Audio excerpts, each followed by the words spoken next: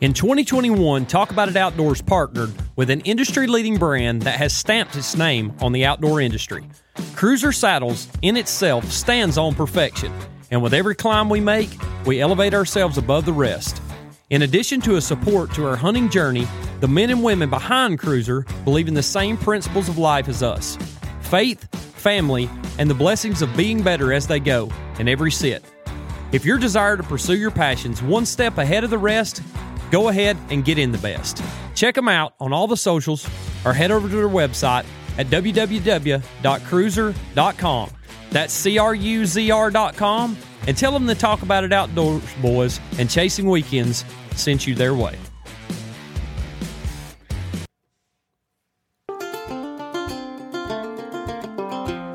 The journey of life has a unique way of being able to create tried and true friendships as we go.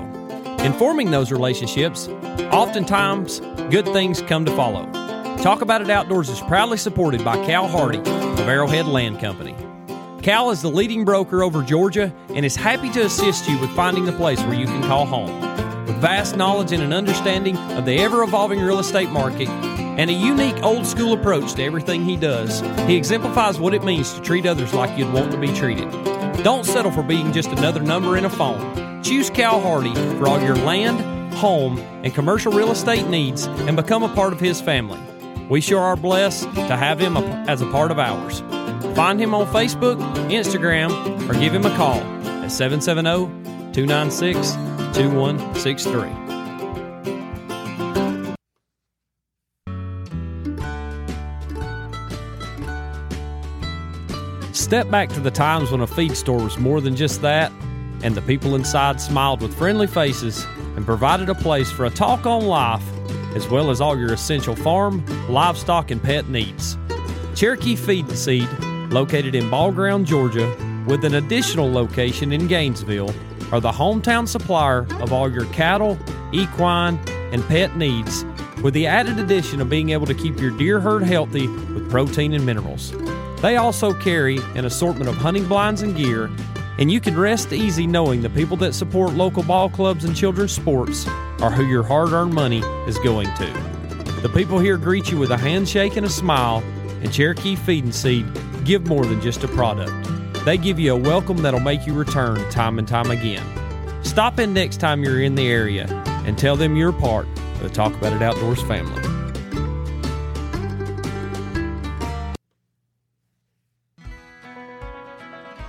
A few years back, when an overbearing and overgrown backyard became an eyesore, I looked for a solution to resolve. LRS Land Services created a stunning and complete transformation turnkey at an affordable price with their mulching services. Not limited to mulching, LRS can provide turnkey grading and clearing, maintenance, right-of-way clearing, and even development for any and all forestry needs. With an innovative outlook on what is best for your land and a completely different approach than others, LRS can transform your overgrown eyesore into a beautiful landscape of your dreams. Give them a call at 404-889-1105 or check their work out on Facebook at LRS Land Services. Logan and his team are ready to make your land brand new again.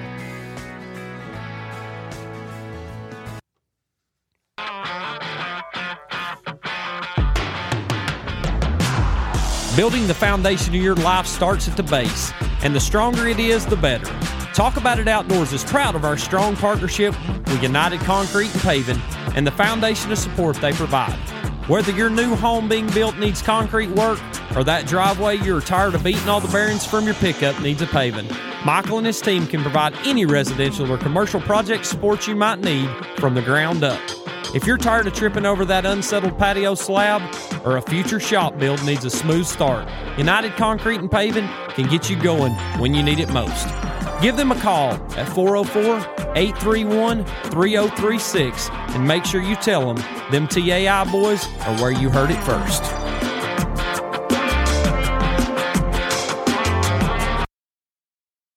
You ready, Nicholas? Let's do it.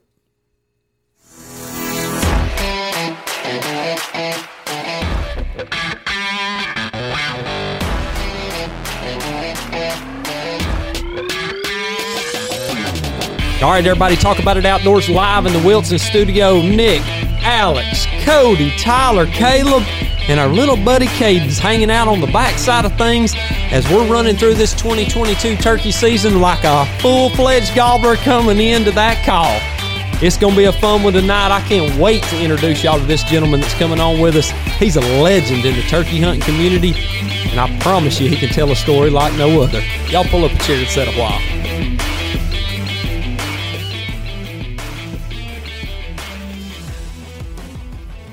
Nick, turkey season 2022 is winding down. I see the tear in your eyes, son. It's kind of starting to sparkle a little more than I have seen it in the past.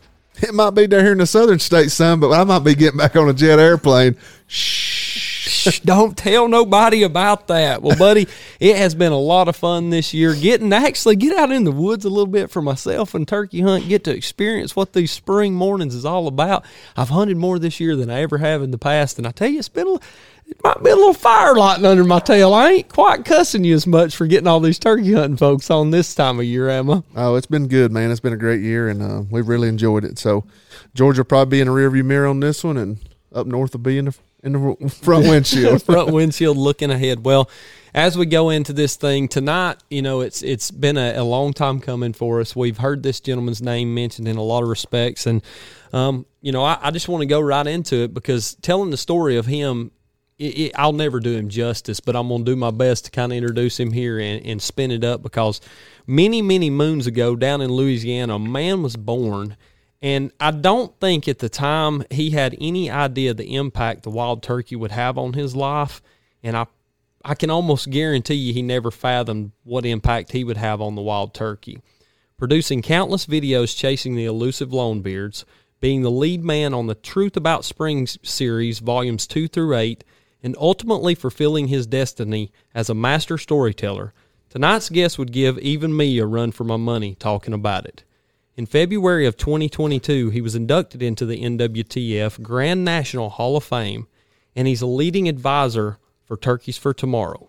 It is indeed an honor and a privilege for us here at Talk About It Outdoors to welcome Memories of the Spring Arthur and legendary turkey hunter, Mr. Ron Jolly.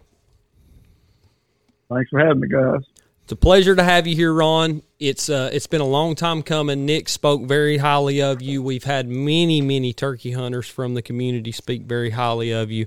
Mr. Jim Ronquest came on with us very early on in our show, and when we got off the phone with him, he said, y'all have got to get Ron on because that joker could tell a story as good as anybody. And I just found out recently you were a published author, and I think I might pick up that book, Nick. I might do a little reading on that. It might fire me up on turkeys. Ron, what happened, Nick? I starstruck you there? I think I starstruck Nick there for a second. Ron, Wake up, Nick. Just for everybody I want everybody to understand that we're going to get into Ron's past history of hunting and all that, what he grew up doing, but he's also, like you said, what was your wording for advisor for the Turkeys for Tomorrow? A leading advisor. Yeah, and we'll get in at that at the end. And I know people's going to say, well, y'all have had Ron on, y'all had Dave and Chase on the other day, but you know we're going to get into a little deeper talk on that at the end. But first and foremost, Ron, tell us how you got your start in the outdoors. I would alter a loving and very outdoor-oriented father. And I grew up in northeast Louisiana, a place called Newellton in Tensall Parish, and my dad was a turkey hunter. And from the time I was a little boy, before I could ever really even tag with him, he would take me to listen because he had poor hearing. And to go listen, it was about a 30-minute drive, launch a John boat, and then a 30 or 40-minute ride up the river or the bayou to get to a certain place where he thought there may be a turkey. And most of those days, there wasn't one. And on the days there were, it was a 30 or 40-minute ride back to the boat landing where my mother would be waiting to take me to school, and he would go back to turkey hunting. So that wasn't very fun. You've seen, talking about being young, and we'll go back to you growing up, but you talking about you being young, you've seen a lot of changes in the outdoor for turkey hunting? From you basically went from no turkeys to a good amount of turkeys back to a kind of a decline as we're approaching 2023 here. I'm sorry, go ahead. Well, absolutely. I mean, to tell you how much has changed, when I finished college, I knew 3 people who turkey hunted besides me. And that was my dad and his 2 buddies, his best friends in everyday life. But they never, the whole time I was growing up, they never talked about turkey hunting during turkey season because they were so secretive about what little bit they had and what they knew. And so it was taboo to talk about turkey hunting to anybody else because you didn't want to share that with anybody because there wasn't anything to really share. Now, after the season, they would all get together and have an adult beverage and a barbecue, and they would swap tails and slap each other on the back and be best friends until the next April.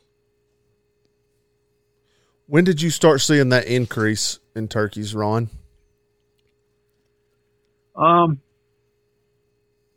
It coincided with the boom through the late 80s and the 90s and up to the peak in the early 2000s. It was just logical that the more turkeys there were, the more people wanted to hunt them, the more visible they were. But I'll tell you a little tale. When I took the job at Primo's, I was 36 years old. I was farming with my dad. But I just loved being around turkeys, and I'd figured out how to get close to them with a video camera, and I was videoing them on my own in the off season and trying to video hunt because it was just a cool thing to do. I could go home and look at that after the season was over. And so when Wilbur offered me that job, I had a pretty sizable row crop farm, and my dad had retired, and I told him, I said, we'd lost my mother, and he was kind of lost, and I said, I've been offered a job, and if you'll manage my farm, I'll pay you what he pays me to do it until I can figure this out. And he says, you mean you're going to go tell everybody all I've taught you about hunting these turkeys? I said, yes, sir, I'll have to. And he says, well, I hope you've learned all you need to know from me. And he never turkey hunted with me again, ever. Oh, and wow. He was not bitter. He was not bitter, and he supported me, but he was still that old school that he knew that, I don't know how he knew it, but he just knew that they were too fragile. I guess that would be the best way to describe it, the way he looked at it. Because he could vividly remember when there were like 2 gobblers in a 10-day season. That was all you could hear. So you never got to hunt with your dad again after that?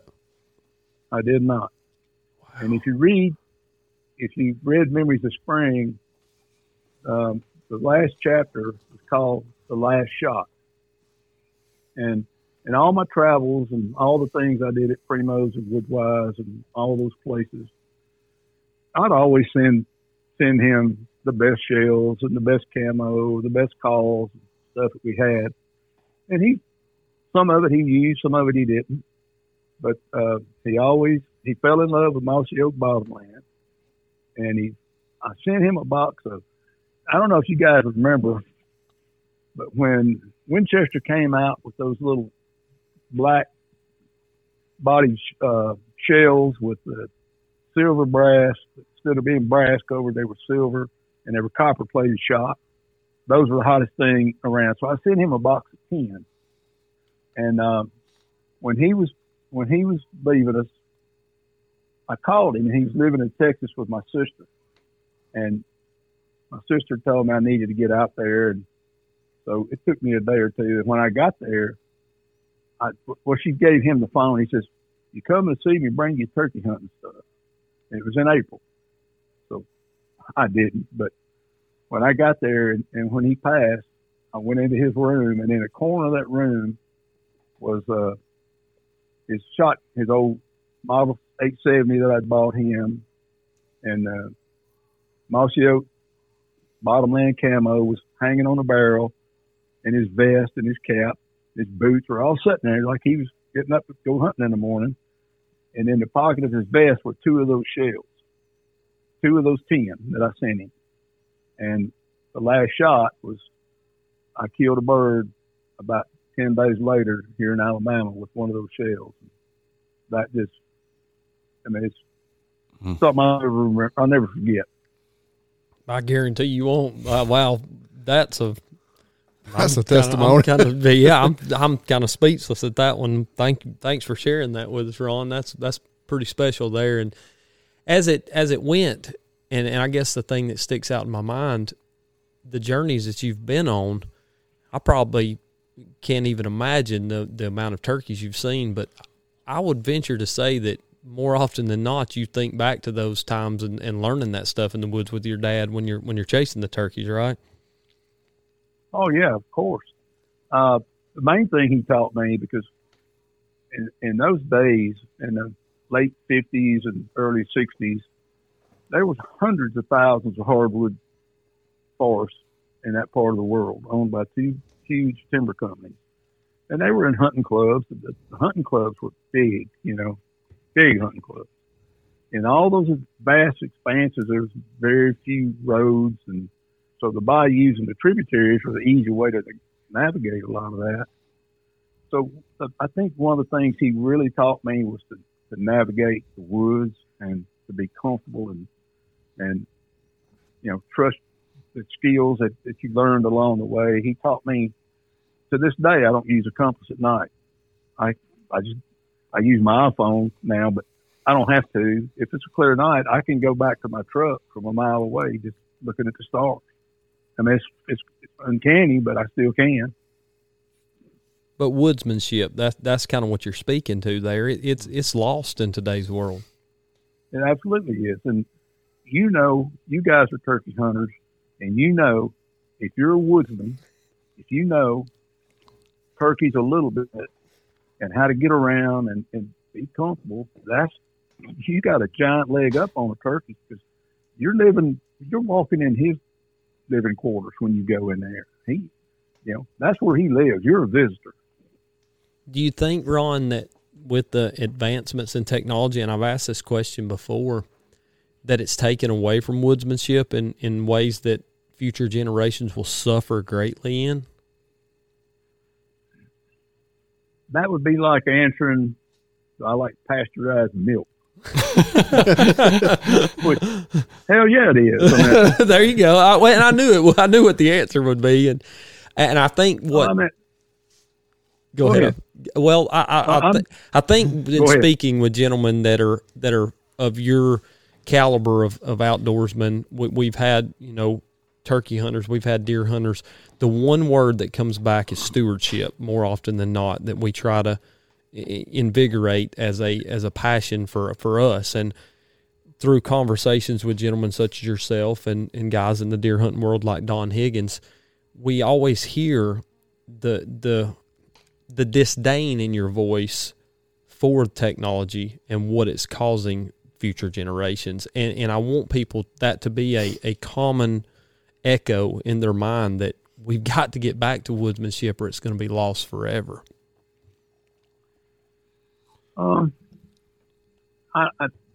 That's a tough debate, guys.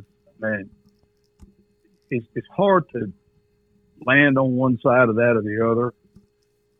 I think the people who are skilled woodsmen and are at ease in the woods and comfortable there miss a lot of the true experience.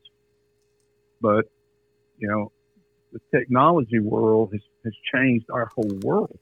It's not just in hunting. It's the way we travel, the way we bank, the way we communicate, everything. Now, is there ways to cheat with this technology? Absolutely.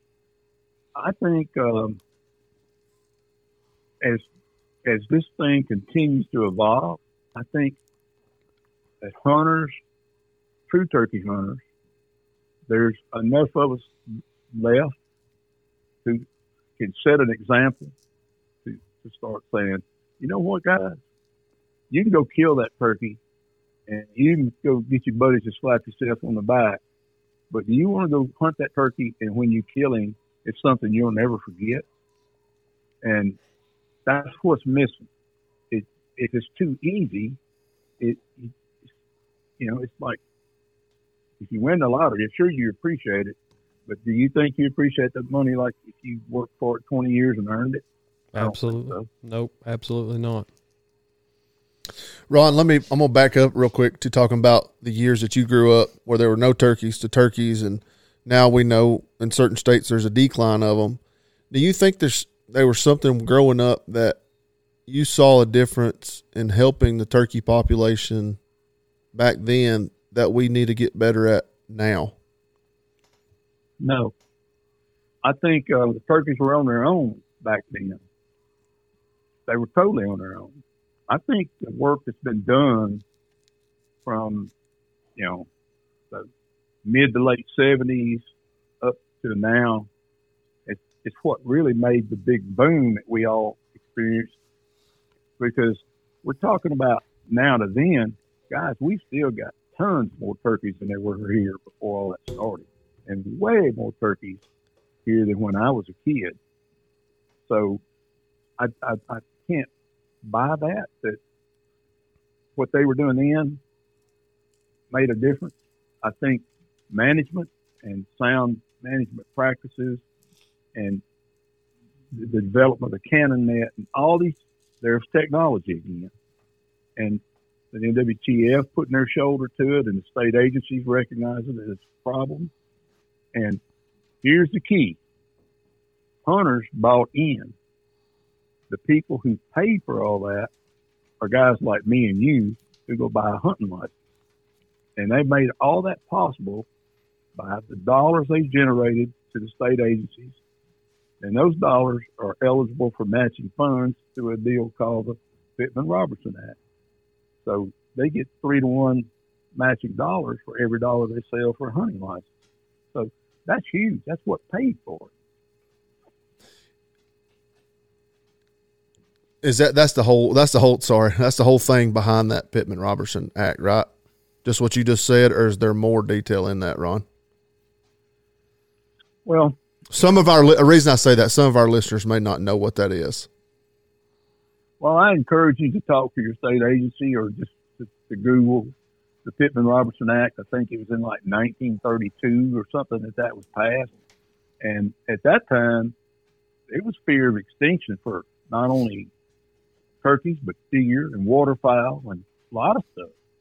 But the common person who bought into that is the guys like me and you bought in. And those dollars, they started seeing results. The agencies put it on the ground. The NWTF was formed in like 1978, I think, something like that. And it grew and grew and grew, and interest just blew up. For a long time, the turkeys were able to stay ahead of the technology. And, let me just say this. Of anything that ever hatches from an egg or gets birthed from a womb, the last thing I'd want to be is a wild turkey, because the odds are stacked against them so bad. As a ground nesting bird, the vulnerabilities of being on the ground for 2 weeks with not true feathers and not being able to fly, all that. And everything loves a wild turkey to eat. So now you know why they're so paranoid and why they're so capable of avoiding us one-on-one. It's just hard. I think in the best of times, I think the biologists shoot for a 3-poult survival rate is really good out of a clutch. And that's really hard to do.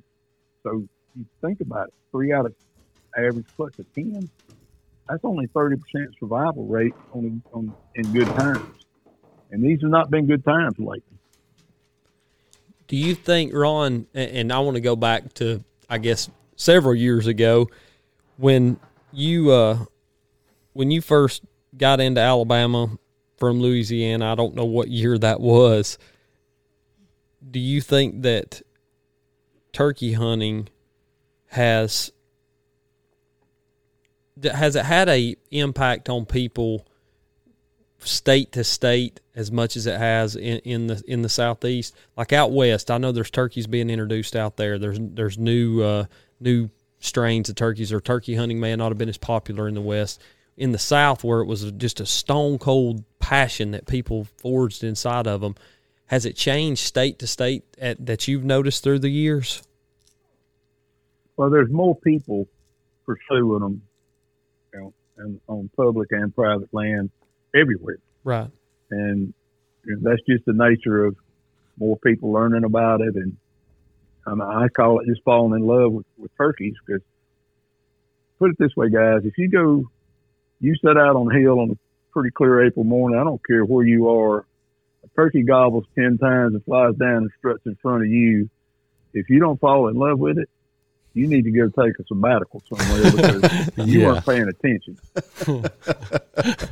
That's the I truth. feel like I just got baptized, Dick, right there. I think Ron just baptized me. Just gave me a picture in my mind. Well, Ron, go ahead. I'm sorry.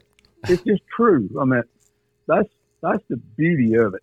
But I think what gets lost is there's a true chess game when you sit down to one and you call him up, because you're going against his very nature.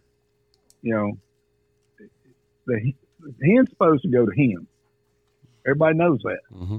And my dad always told me there's two places you can kill a turkey gobbler, boy. And that's when we didn't have any. He said, you can be sneaky enough to crawl up there and shoot him where he's standing, or you can go somewhere where he don't mind coming and call him there. And figuring that out where he don't mind coming is the woodsmanship, and that's the chess game that's turkey hunting to me. When you decided to start sharing, 36 years old, you took a job where you would share everything that you had learned. How many sleepless nights did you have before you led up to that conversation with your dad? None. Couldn't afford not to sleep. They'd get up 4 o'clock. There you go. Hey, that's it. I like it. Yeah, man, like I said, he's not critical of me. He didn't criticize me. He didn't punish me. He just made his point. And sadly, all these years later, I think he was probably right to an extent, but he was also wrong to an extent. If we had not had the boom that has come with all the license sales and, all the equipment, you think about it, the matching dollars that come to the states are generated through equipment sales, guns, ammunition, calls, boots, anything. There's a voluntary tax on all those hunting items that is collected by the federal government that goes into the fund. And I think the Fish and Wildlife Agency does a tallying of dollars raised by license sales, say in Alabama, and they determine that it qualifies for these matching funds, and they put $3 for every one. So the agencies couldn't exist without that. They just couldn't. They struggle as it is. All right, Ron, we've talked on some deep subjects here, so we're gonna have to spin it up a little bit, and I want you to tell us about when you first got hooked up with Will and hunting with Primos. There's got to be a story that sticks out in your mind as one you was like, what in the world just happened, and just made you laugh to no end. Well, I was at my hunting camp near Port Gibson, Mississippi, and one of my good friends who had that job before me his name was Chuck Jones. And Chuck was with Primos a year, and then he went to Night and Hale. We went to Realtree, then he ended up at Night and Hale for a long career. And, Chuck was going to bring Will Primos by the camp, and I was supposed to meet him at the camp at 9:30. Well, I'm 3/4 of a mile from camp, and I hadn't heard a turkey gobble all morning, and I know there's turkeys there. It was just a beautiful day, and there's turkeys there. I've heard them all year. So I started walking back to camp, and I had 30 minutes to get there with no big deal. Hit a road. I'm walking down the road, quarter mile from camp. I'm 10 minutes early, and I walk around the curve, and I just couldn't stand it. And I yelped and cut, and a turkey cut me off, and he's 250 yards over there to my left. I looked to the right. That's where Will Primo was going to be. Well, long story short, I didn't meet Wilbur that day. I didn't. I met him a few days later, and we had, 9 years of a lot of togetherness, and it mostly was good. It wasn't all good, but it was mostly good. And, the good thing about those days when, Cuz was there before Chuck, and then Chuck was there before me, and then, none of us really knew what we were doing, but nobody knew how to call BS on it because they didn't know what we were supposed to be doing. So it was all new. Well, we had Cuz Strickland on, and he talked about some of these hotels I guess you guys would go maybe travel to at times. And I guess it was you with them, and they were talking about getting in a debate to see who could get the cheapest hotel. Were you involved in any of that? No, sir. That was a management decision. Oh, I got you. What about carrying those big old cameras around back in '88? I guess that was real light equipment, wasn't it? Well, in '88, it wasn't too bad. Cuz the first camera Cuz toted, he proved that nobody wanted to do that.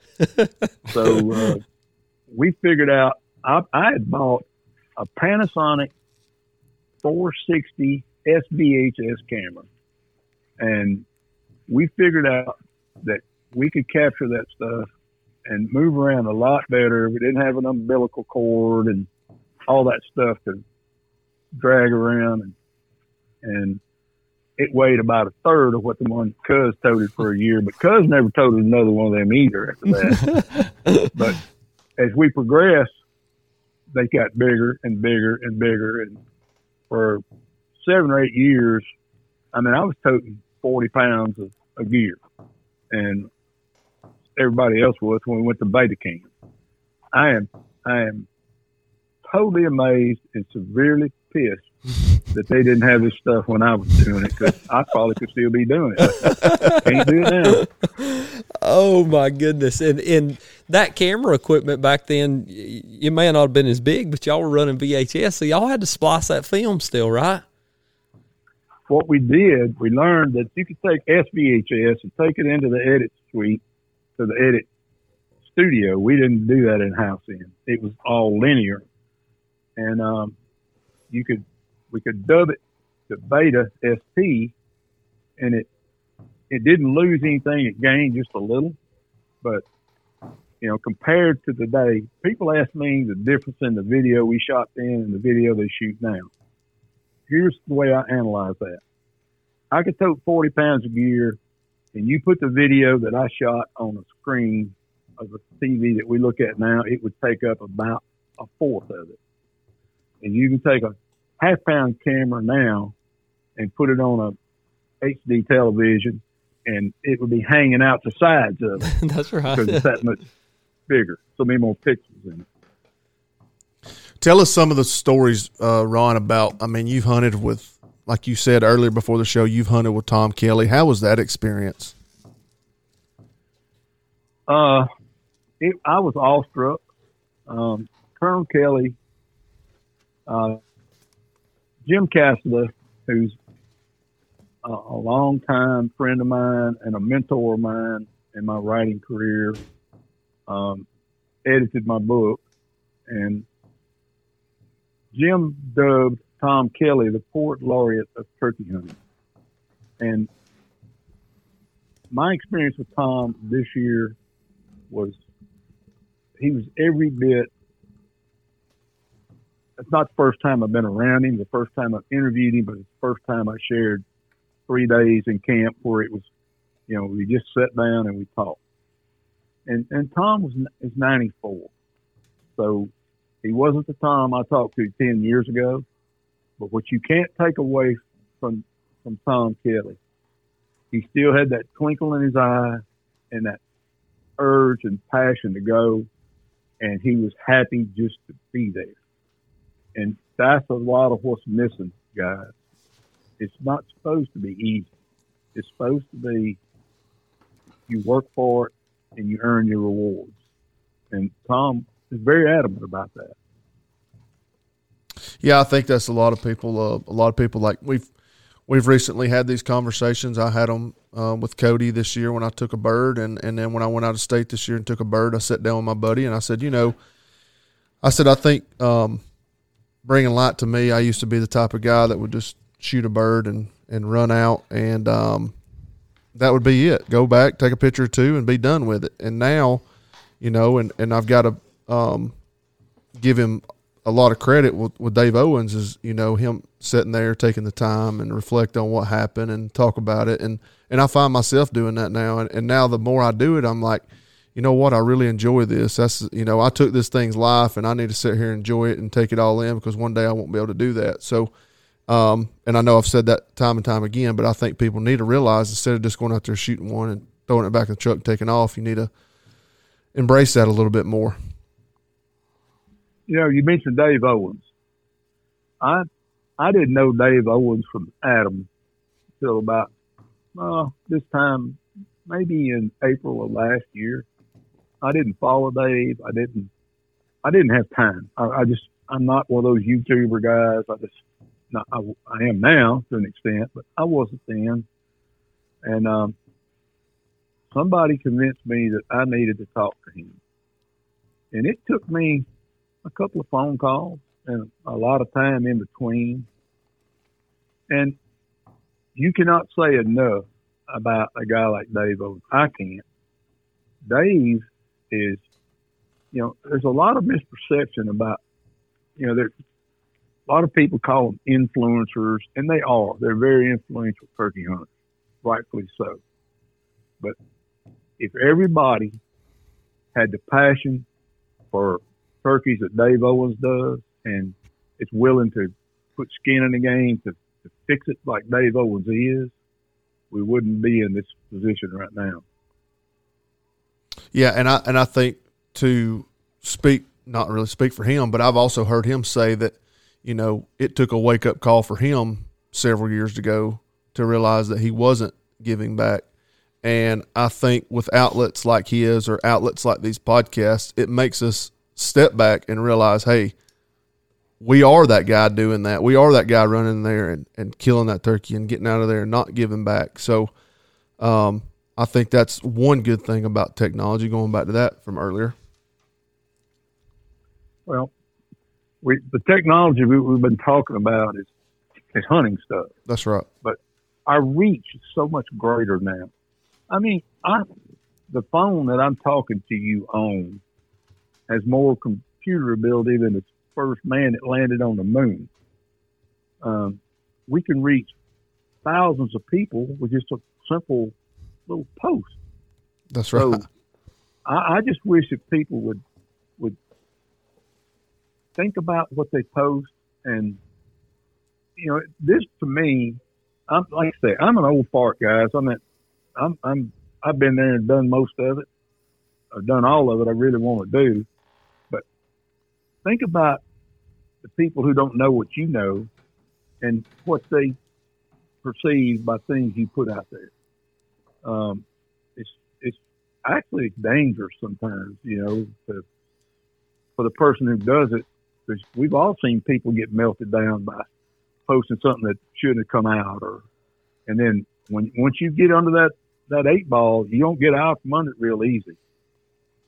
Yeah, and I think that's the problem with today's society. In a little bit, the most controversial of topics will get the most attention because they're the ones that get talked about the most, as opposed to being the good things that get posted out there.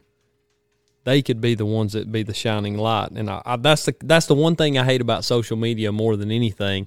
The negative stuff gets the most attention. Yeah, well, it's pretty crazy world we live in.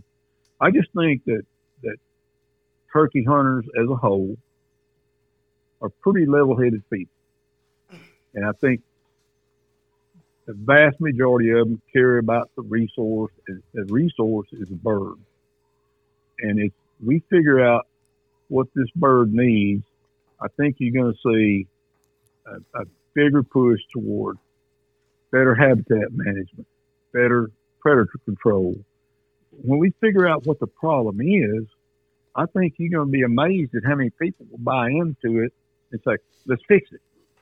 And, I know I am. Today, I was out walking green fields, flagging to where I'm going to mow poult lanes. Not this week, but next week. I'm going to walk them again. Then I'm going to drive my tractor through there. And, they're up over knee high now. And the clovers are getting kind of overpowered by the ryegrass and stuff like that. Well, that little poult, there's all kinds of living stuff out there and bugs, but he can't get there. So I'll go through there. I do it every year, and I make sure there's not a hen in that one width mowing lane. And I go over about 30 yards, and I do another one, and then I'll do 2 crossways. And then when I get that down to the dirt, I take a disc and I make like 3 or 4 little dusting places, and they'll be using it. Just little common sense things that we can do on your own property. And there's a ton of them. I got a video today of a hen with 9 little posts that look like little bumblebees running behind her, and it's 3 miles from here. And so they hatched, and that's the key. The key is recruitment. And we got to learn how to recruit more than we take. Explain that, what you just went through, Ron. And I think there may be people that don't understand it, because that's the first time I've ever heard of anybody doing that. You called it poult lanes. Poult lanes. So when you think about it, say a 1 acre green field. Okay. And everybody's got, not everybody, but people who do. By now, here in Alabama, the clover's up. It's finishing to bloom, unless you do Uchi and stuff like that. And then but the cereal grains get up above it, and it gets to be a thick maize. Well, Mama can go through there, but the little poults can't maneuver all that. It's just like bahia grass or anything else. So I urge you to be very careful and make sure you're not running over a nest doing it. But it's kind of critical to do it at a peak time when these poults are hatching, because they depend on bugs for the first 12, 14 days. They got to have them to survive. Well, all these bugs live out in there. So you take your bush hog, you mow it down real close to the ground.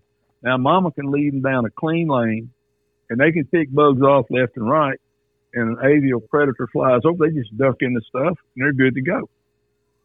Instead of just being able to walk around the edges.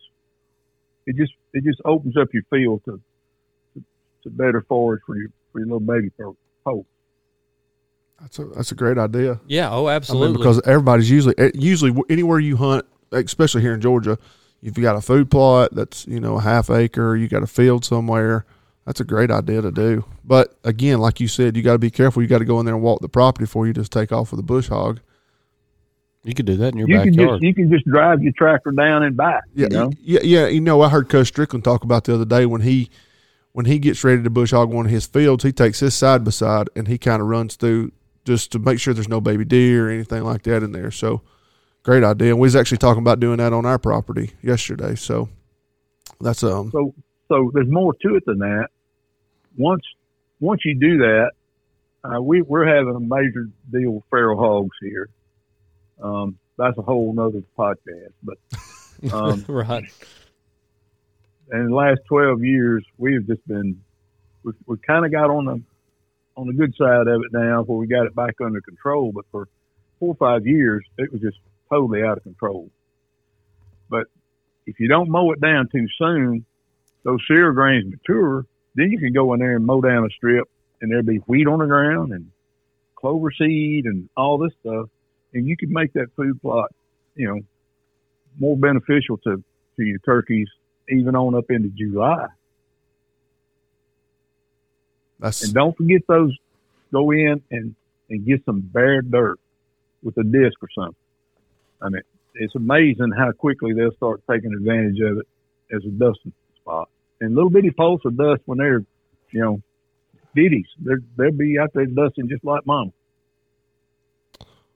So, real quick, and we don't have to get into it because you said it was for another podcast. Are feral hogs detrimental to the poults? They're detrimental to all wildlife. And I'll give you one example with our whitetail deer here. We own a small farm. It's 210 acres. But it's manicured for my wife Tessa's photography. And we don't shoot turkeys here. We shoot a buck every once in a while, but we shoot trespassers. I mean, really, it's a buck. It's not here all the time. Oh, you mean? Oh, we was thinking like a real trespasser. Yeah, he's a trespasser. He's a trespasser. We've never seen him, and if he meets our qualifications, that's a deer we hunt. That's a good way to look at it. That's a good way to look at it. Yeah. These deer are very accustomed to us, and there's not a lot of pressure on either side of us, and we're just blessed that way. But Tess makes her living with a camera, so she's got to have subjects. So, these deer get killed. They just don't get killed here. But, for instance, 5 years ago, a 4.5-year-old buck here would average 210 pounds. We have not killed a 200-pound deer here in 3 years. And it's the same stuff. It's just we can't plant the same. We can't plant corn. We can't plant chufa. Our cereal grain, our wheat heads and stuff, the hogs, we're getting all that. So if you've got a hog problem, you need to know one thing. That's Jaeger Pro.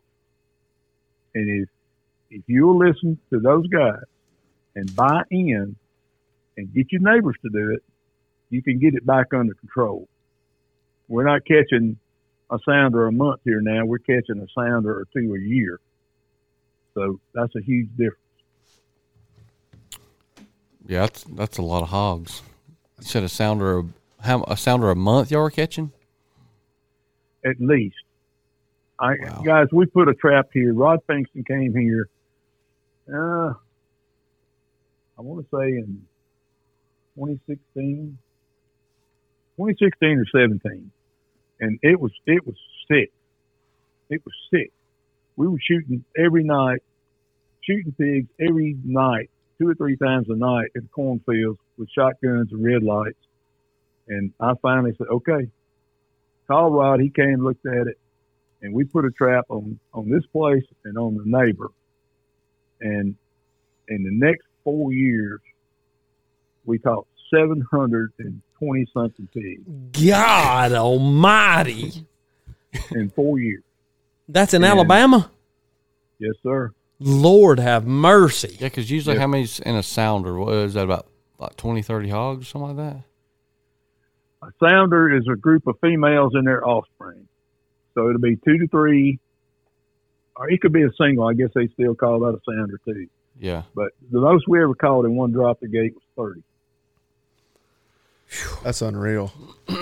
That's a lot. But what they do that most people don't understand, these pigs use these creek drainages, and they travel from place to place. And when it rains, they'll come up these smaller drainages like on our farm, and they take all the mast off the ground. All the stuff that usually deer and turkeys can scratch through in the winter, one trip of hogs through there in the fall, and it's gone. Wow. It's gone.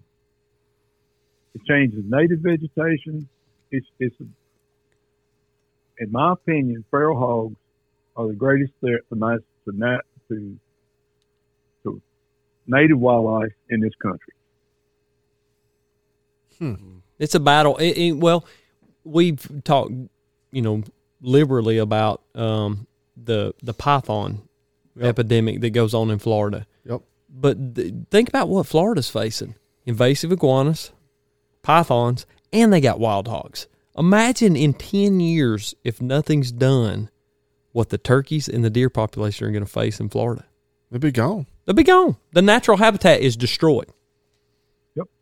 And props to Texas. Hey, they've exploring every option they can up to and including a poison to try to get rid of them.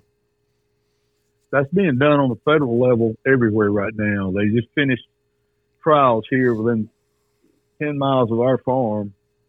The federal boys came in here, and they're going to have something out within the next year or two, but it'll never be in my hands. It's so toxic and so dangerous that if it's not done properly, they'll administer it themselves. So you'll have to make that case to your, I guess your I don't know, whether it's NRCS, to Natural Resources Conservation or whatever. That I get lost in all this alphabet stuff, but if they will assess your place and if they think it's worthwhile, they'll come in and administer that poison themselves, because what they can't afford to do is give like a redneck like me that stuff and go put it out there and it kills coons and everything else. Well, you probably, Ron, you're an old school guy. You probably remember the days of Timmit and Strychnine. Oh, yeah. Yep. That stuff was detrimental to anything it touched. For three cycles. In other words, if you killed a coon and the coon's dead, a coyote ate it, that coyote's dead, coyote was ate by buzzards, that buzzard was dead. Really? For three. Yeah. Oh, yeah. It was the bad stuff back in the day with Timmit. That's why it was outlawed. Probably in the 80s, maybe, or even earlier than that. I think it was legal after that, because probably, the late 80s, early 90s. Timmit was a chemical that was developed. It was for fruit orchards, and they put it in for cotton farmers. They put it in as an in-furrow treatment that the plant took up that insects, I think aphids and something else that was detrimental to cotton and detrimental to fruit orchards. Then it would go up in the tree, and this critter would eat it, the bugs would eat it, and they would die. But they never figured out what it was doing to the people eating the cotton, eating the oranges or wearing the cotton. That didn't come up in those days. I think that's the problem. I ate too much of that as a kid. It pulled my brain out. Oh man, ate too much cotton and wore too much orange. Yeah, exactly. Well, Ron, we got a listener question that's been submitted here. So just give me a second. We're gonna play our Shooting You Straight segment. You'll hear a little music playing here. Yes, sir. This week's Shooting You Straight brought to you by land specialist Cal Hardy with Whitetail Properties. If you're looking to buy or sell land in the Northwest Georgia area, give our boy Cal a call. 770-296-2163. Day or night. All right, so this question was submitted in by Weldon Nelson, and Weldon wanted to know, while we had Mr. Jolly on, what is the one thing that common people that own land, say 30, 40, 50 acres, can do to help the wild turkey population on their property, in your mind, Ron? I think a lot of that depends on the type of habitat, especially your woods. If it's a pine-dominated property, I would highly recommend controlled fire on a regular basis. I would also recommend predator control or nest predator control program. And I would also recommend planting something that our little farm, it's not the hotel, but it's a restaurant. So we have try to have something growing here that's attractive to turkeys all the time. And that comes a lot from that controlled fire I'm talking about, because all the native forbs and grasses that come up behind that are very, very helpful. And that's my answer to that. Let me kind of spin off that real quick, Ron, because I seen this video that an older gentleman made. I believe he's from Louisiana, on social media. and he was talking about the number one thing wrong with the turkey right now that he thought in his mind was the way logging companies log nowadays, and they let this undergrowth come up from spraying or the granules that they dump out of a helicopter or a plane, which I've seen at hunting property around here, and they don't do any fires. Do you think that is an issue? Does that make sense? I think companies manage for timber. They don't care as much about wild turkeys as we do. And I don't mean that to be critical. That's just kind of the way we live in, and that's what do we call that? What is that word for that? I'll think of it in a minute. But guys got to make a living. Those timber guys make their living by spending as little as they can and growing as much as they can and selling it for as much as they can. So they've got ways figured out. But I saw that video as well. He rolled his camera over to this shear skidder. That's correct. Right? That's right. Yeah, I that's did right. say, yep, that's the one I saw too. Yeah, everybody saw that. That was, I have a big problem with somebody saying, here's your problem. This is it. There you go. Because it's not just it. Right. I can take you to places that's never had a shear skidder run through it, and it had been one within 10 miles of there, and they don't have turkeys like they used to. Now, and on that timber company land that you're talking about, where they don't worry about keeping the undergrowth down and all that because they think they can wade right through there and get what they want, and the seedlings that are coming along, it doesn't get those, and now they got a head start on the next year's crop or the next cut, you know. Mm-hmm. That could be a problem, but that is not what it was portrayed. In my opinion, that is not the sole issue that's wrong with wild turkeys in the Southeast, as he portrayed it. But that goes right back to what we just talked about, Nick. It's a negative impact on someone else. So he made that a viral post, and we've all seen that post, just like we do the others. What would be the impact if we could get one of these good posts to do something, just like Ron just said about the burns or something else? If we could get one of those to go viral instead of one of these negative, conversations. Are you telling Ron to start a TikTok? I wish he would. I mean, Cuz Strickland started a TikTok. Yeah, Cuz got one. So, Well, Cuz is a little more advanced in his career than I am. Cuz been doing this a little bit longer than I have. don't sell yourself short, Ron. No, I'm telling you, Cuz is, he's on top of it. I am not a great social media person. I don't have time. I wear too many hats. But Cuz's influence is always positive. He's right on everything he does, as far as I know. I just don't have time to do that. I don't have the time. I spend my spare time working on my dirt and trying to make it the best it can be for the critters that God asked me to take care of. So, and that's what I challenge everybody to do. This stuff is not cheap. It takes a lot of time. It takes a lot of money to manage that 40 acres, So are you willing to do it? It depends on how bad you want turkeys. But what you can do, if you are, and you can convince your neighbor who's got 40 and the next neighbor who's got 40, then you can really start making a difference. That's right. That's right. I got one more question I want to ask before we wrap it up here towards the end, Ron, but I recently heard on another podcast, and it wasn't even a hunting podcast, but they were talking about, and you may not even know this answer, but they were talking about how cell phones, they believe, are interfering with the way bees communicate and the way they fly, I guess, whatever. Do you think there's been any research done for that for turkeys in any way? I know that may sound Extravagant. Yeah. Yeah, but Deep. is there that many waves or whatever you want to call it going through the air that it could be affecting the turkey's gobbling ability or anything like that? It affects me. No, I don't think that's the case.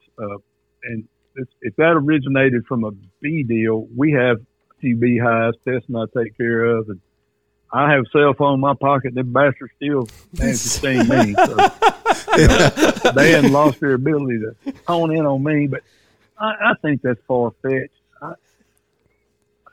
I know it's not the case on this place. Yeah. Cell service sucks here. So Yeah. I didn't know if it would be certain areas because you keep hearing people say, well, they gobble. They're not gobbling like I've heard them. Even cuz, just like you said, somebody's been around the game a long time, and he always makes the comment. I just think it's God's way of telling the turkey, hey, we need to slow down right here and be quiet for a while, and that may be the case, but it was just a question I thought I'd ask. let me expand on that a little bit. Okay. This stuff with quiet turkeys is nothing new. I mean, turkeys are turkeys, and they do what they do because they can do it. It's like women; they do what they do because they can. Amen. Amen. A second time. And God bless them. I mean, look at the spell they both, they both put on us. I mean, it's not like you're in control. You just think you are. That's right. And you're not in control when you're turkey hunting. That's right. I mean, they do what they do because they don't live in the world we live in. They're every day. A wild turkey, in my opinion, wakes up. He wakes up hungry, and he wakes up trying to keep from getting eaten or shot. Yeah. Or trying to breed a hen or be bred. And that's it. I mean, he's not worried about his bank account. He's not worried about his data service or how much data he's got left. I don't think that's true. You say you raise bees, Ron? We've had up to 8 hives, and we're back down to 3, and I'm hoping for 2. Have you? So y'all give them sugar water when they're starting out? We caught our bees naturally. We caught all our hives are from swarms. Okay. And we do very little sugar water. We just when we get them in there, they want to be there, and then they're on their own. And then once they're established, we just make sure we leave plenty in there for them to make the winter. My daddy would. We leave at least a super, or sometimes even 2 supers for them to get through the winter. We're not commercial. We just like it and like to give it away as a gift. Tess likes to be stung, so I have to do it every now and then.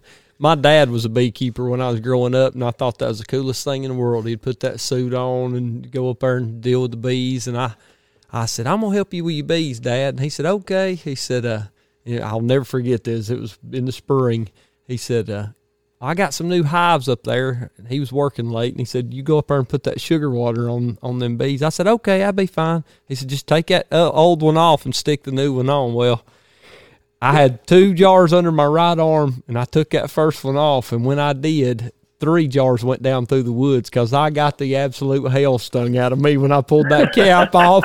They eat my tail alive. And so at 11 years old, my beekeeping career went out the window, and I ain't turned back and looked at it since. Yeah, it's fascinating stuff. And I will tell you this, I think we have quite a few fruit trees and a couple of oak orchards and different kinds of oaks and stuff. But I think our pollination has really been helped by having these bees here. And, our fruit, our persimmons and pears and plums and all that seems to be better since we've had bees here. They are the lifeline of the world in what they do for it. And people need to take and respect the bee because it is something that keeps the world revolving. So, Ron, we've talked over a lot of different topics. We've kind of discussed a lot of different things, but we always like to have somebody when they're on from a foundation such as Turkeys for Tomorrow. Tell us a little bit about what Turkeys for Tomorrow is and your involvement with that, if you would. Well, Turkeys for Tomorrow is, everybody knows, it's a nonprofit that was started by it all started in Nashville in 2020 when I was inducted into the Hall of Fame. And, you know, when you get my age and you've been down as many peak trails as I've been down, and when God puts something in front of you, you kind of learn how this time in your life, you kind of learn that if you ignore it, there's some bad things coming your way. If you try to follow that, there could be some good things, but there's probably going to be some hard work to get the full blessing from it. And so it all started with, we all went out to dinner that night, and some of the old Primos guys there, Mike Lingo and David Benson and David Carden, and, you know, it's about 15 of us. And I hadn't seen a lot of those guys in 20 years or more. And somebody said, you know what? We might not ought to wait another 20 years to do this. Let's get together soon. So we got together not far from our home and at a place called White Oak Plantation. And everybody, we talked about it at the table at night. And one of the main things is what's going on with the turkeys where you live. And I could talk about this too long. So we had that meeting and we decided to try to figure out what we could do. So in February of 2021, we were granted our 501c3, and here we are 15 months later, and we've got projects on the ground in Alabama and fixing to have a project on the ground in Mississippi and probably in Kentucky and possibly Tennessee. We're just trying to figure this out, and we're relying on the people who can do that, and those are the scientists, and we're relying on the hunters to help us pay for it. Because it's the problem with research is it takes a long time to do it and make those conclusions. Then you got to implement it. But we got to start somewhere, guys, and that's our whole goal, is just to figure it out. I think that Turkeys for Tomorrow is a collection of like-minded individuals that just want exactly what the name is, Turkeys for Tomorrow. I think so. I think it's gone way far beyond that. You know, those like-minded individuals were my friends and colleagues through my career as a producer and a writer, and just as, you know, being a turkey hunter. But the grassroots is coming from other turkey hunters who care, who either see it where they hunt or don't want to see it where they hunt. So either way, there's a misconception here that this is just in the Southeast. This is not all true. In the spring of last year, we did a simple question survey, just like 6 questions. But the one thing that stood out, and we let that up a month, and we had 1,500 replies. The one thing that really stuck in my mind was the question, do you think the turkeys in the area you hunt are up 10, 20, 30% or more, or down 10, 20, 30% or more? For those 1,500 people who answered that question, 68% said down 38% or more, and that was from 42 states and 2 Canadian provinces.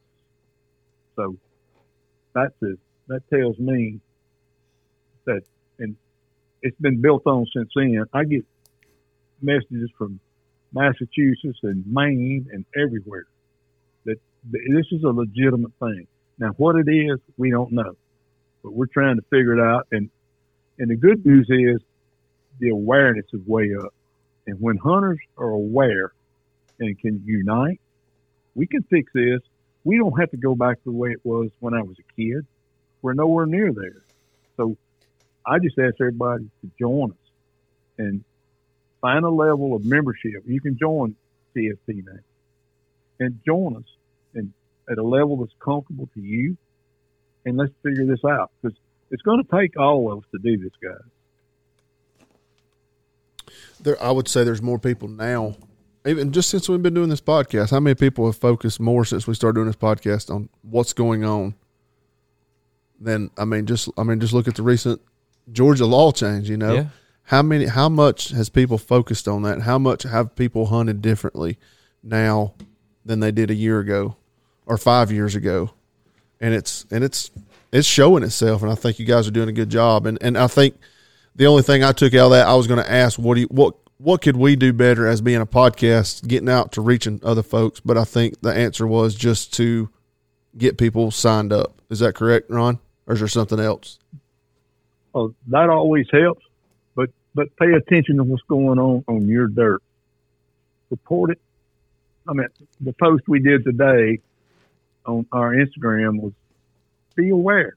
And there's a video of two beautiful gobblers strutted up or all colored up. And here's one all humped up. And when he turns his head's black. Now, is that turkey normal? No. So report that.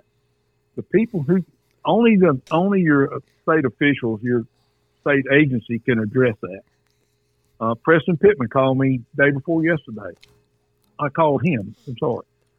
I said, you got a minute? He said, no, I got permission. I got to go kill turkeys dying. And he had to call the biologist. He had to call his representative. He had to do all these things to get permission to go kill this turkey that his friend saw. He was walking into trees. His head's all swollen up. He's crazy. Slobber running out of his mouth. Time he got permission to go back there, he couldn't do that. He couldn't find a bird. So,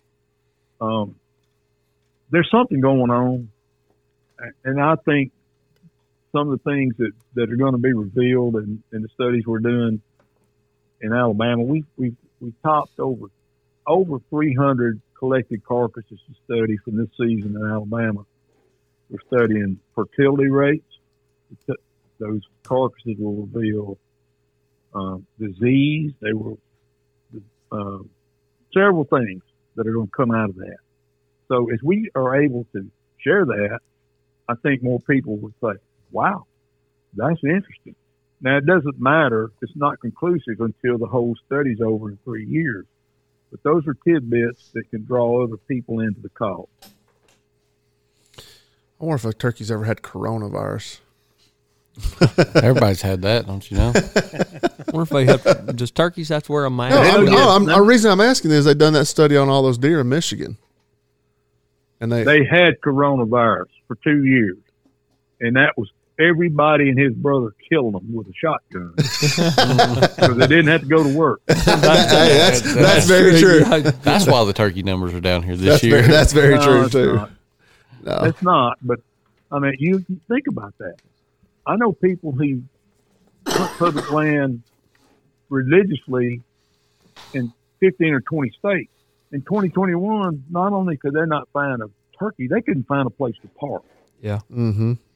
Because people weren't working. That's right. I mean, common sense, people. We're killing and we're taking right now more than we're growing. And I think Dr. Lashley says it best. You got to make them so you can take them. That's right.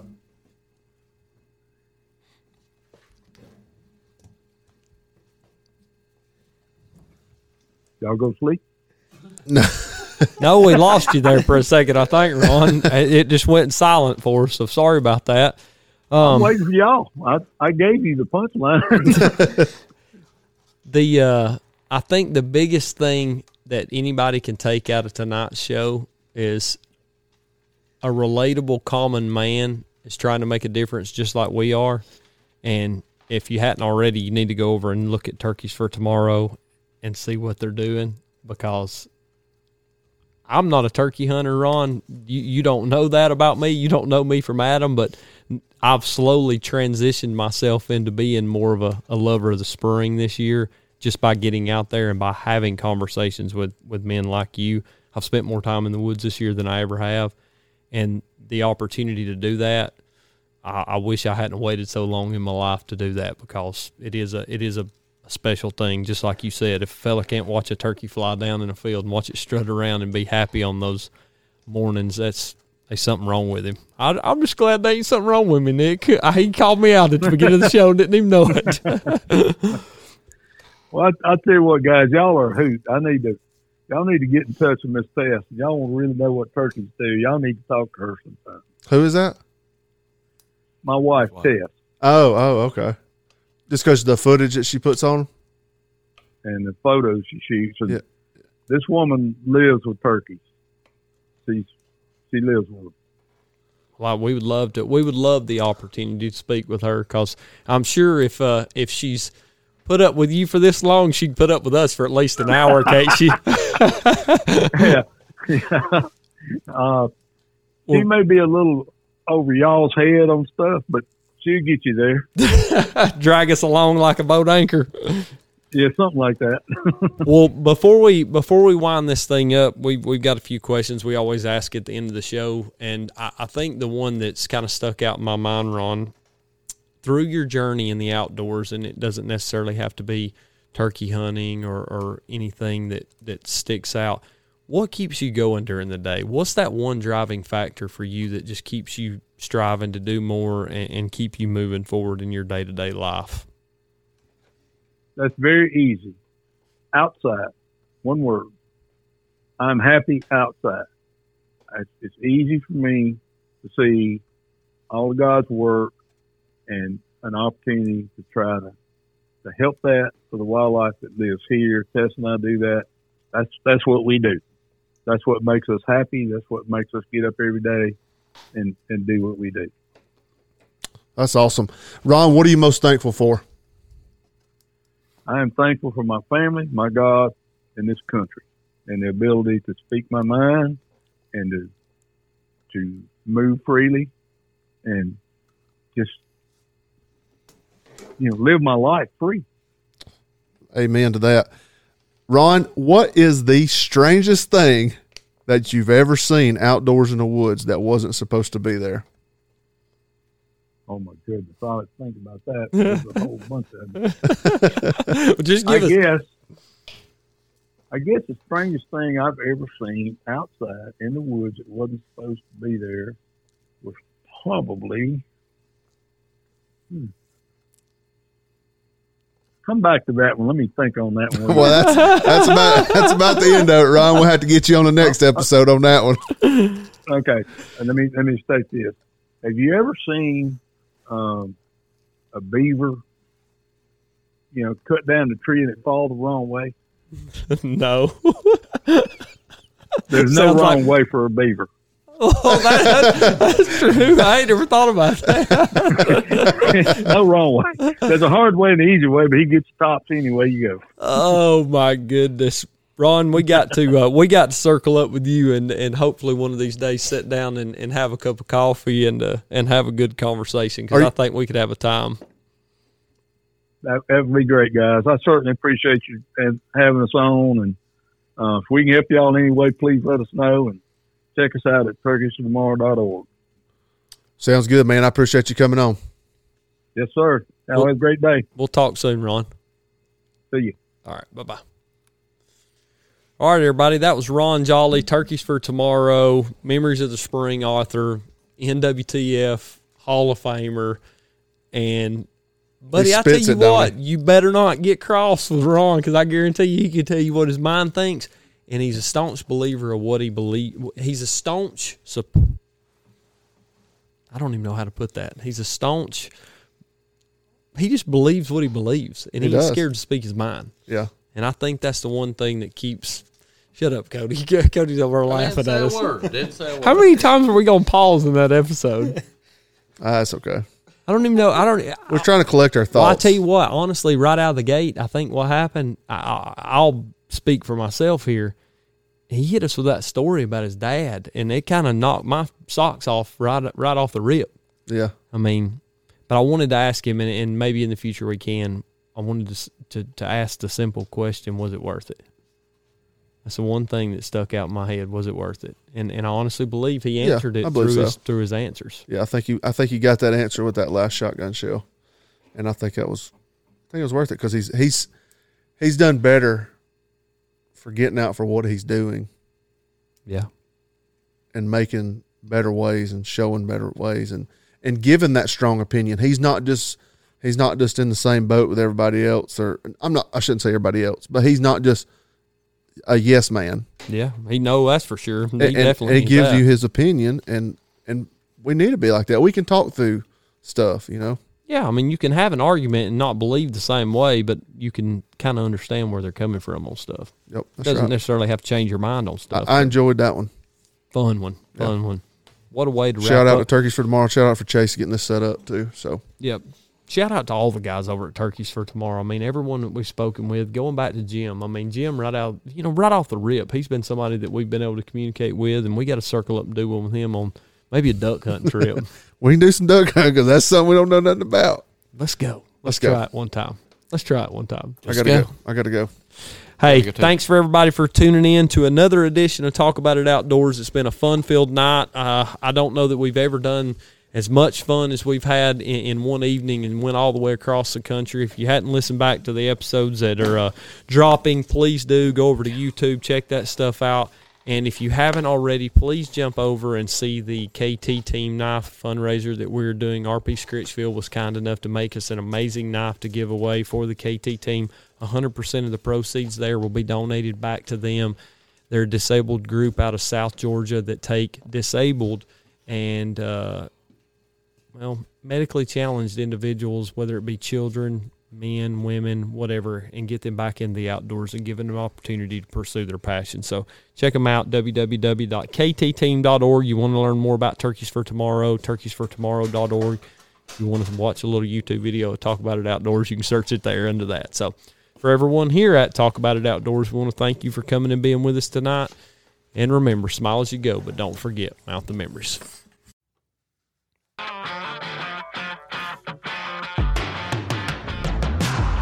Building the foundation of your life starts at the base, and the stronger it is, the better. Talk About It Outdoors is proud of our strong partnership with United Concrete and Paving and the foundation of support they provide. Whether your new home being built needs concrete work or that driveway you're tired of beating all the bearings from your pickup needs a paving, Michael and his team can provide any residential or commercial project support you might need from the ground up.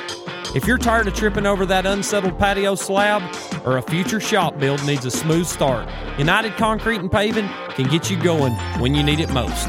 Give them a call at 404-831-3036 and make sure you tell them TAI boys are where you heard it first.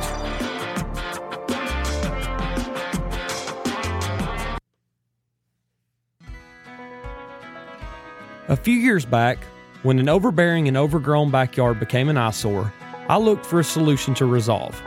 LRS Land Services created a stunning and complete transformation turnkey at an affordable price with their mulching services. Not limited to mulching, LRS can provide turnkey grading and clearing, maintenance, right-of-way clearing, and even development for any and all forestry needs. With an innovative outlook on what is best for your land and a completely different approach than others, LRS can transform your overgrown eyesore into a beautiful landscape of your dreams. Give them a call at 404-889-1105 or check their work out on Facebook at LRS Land Services. Logan and his team are ready to make your land brand new again.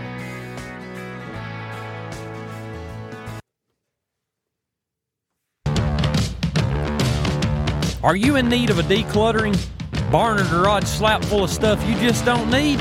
Or is your construction site needing a dumpster? Give our buddy Tony at Georgia Junk and Dumpster Rental a call. With services ranging from junk removal to roll-offs, Georgia Junk is here to help with any and all removal needs. If it's time to get that parking spot back or the boat needs a place inside, Tony and his team can surely assist.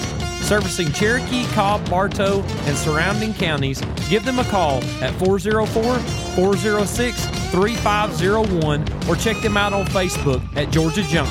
Clean up the yard in short order with Georgia Junk.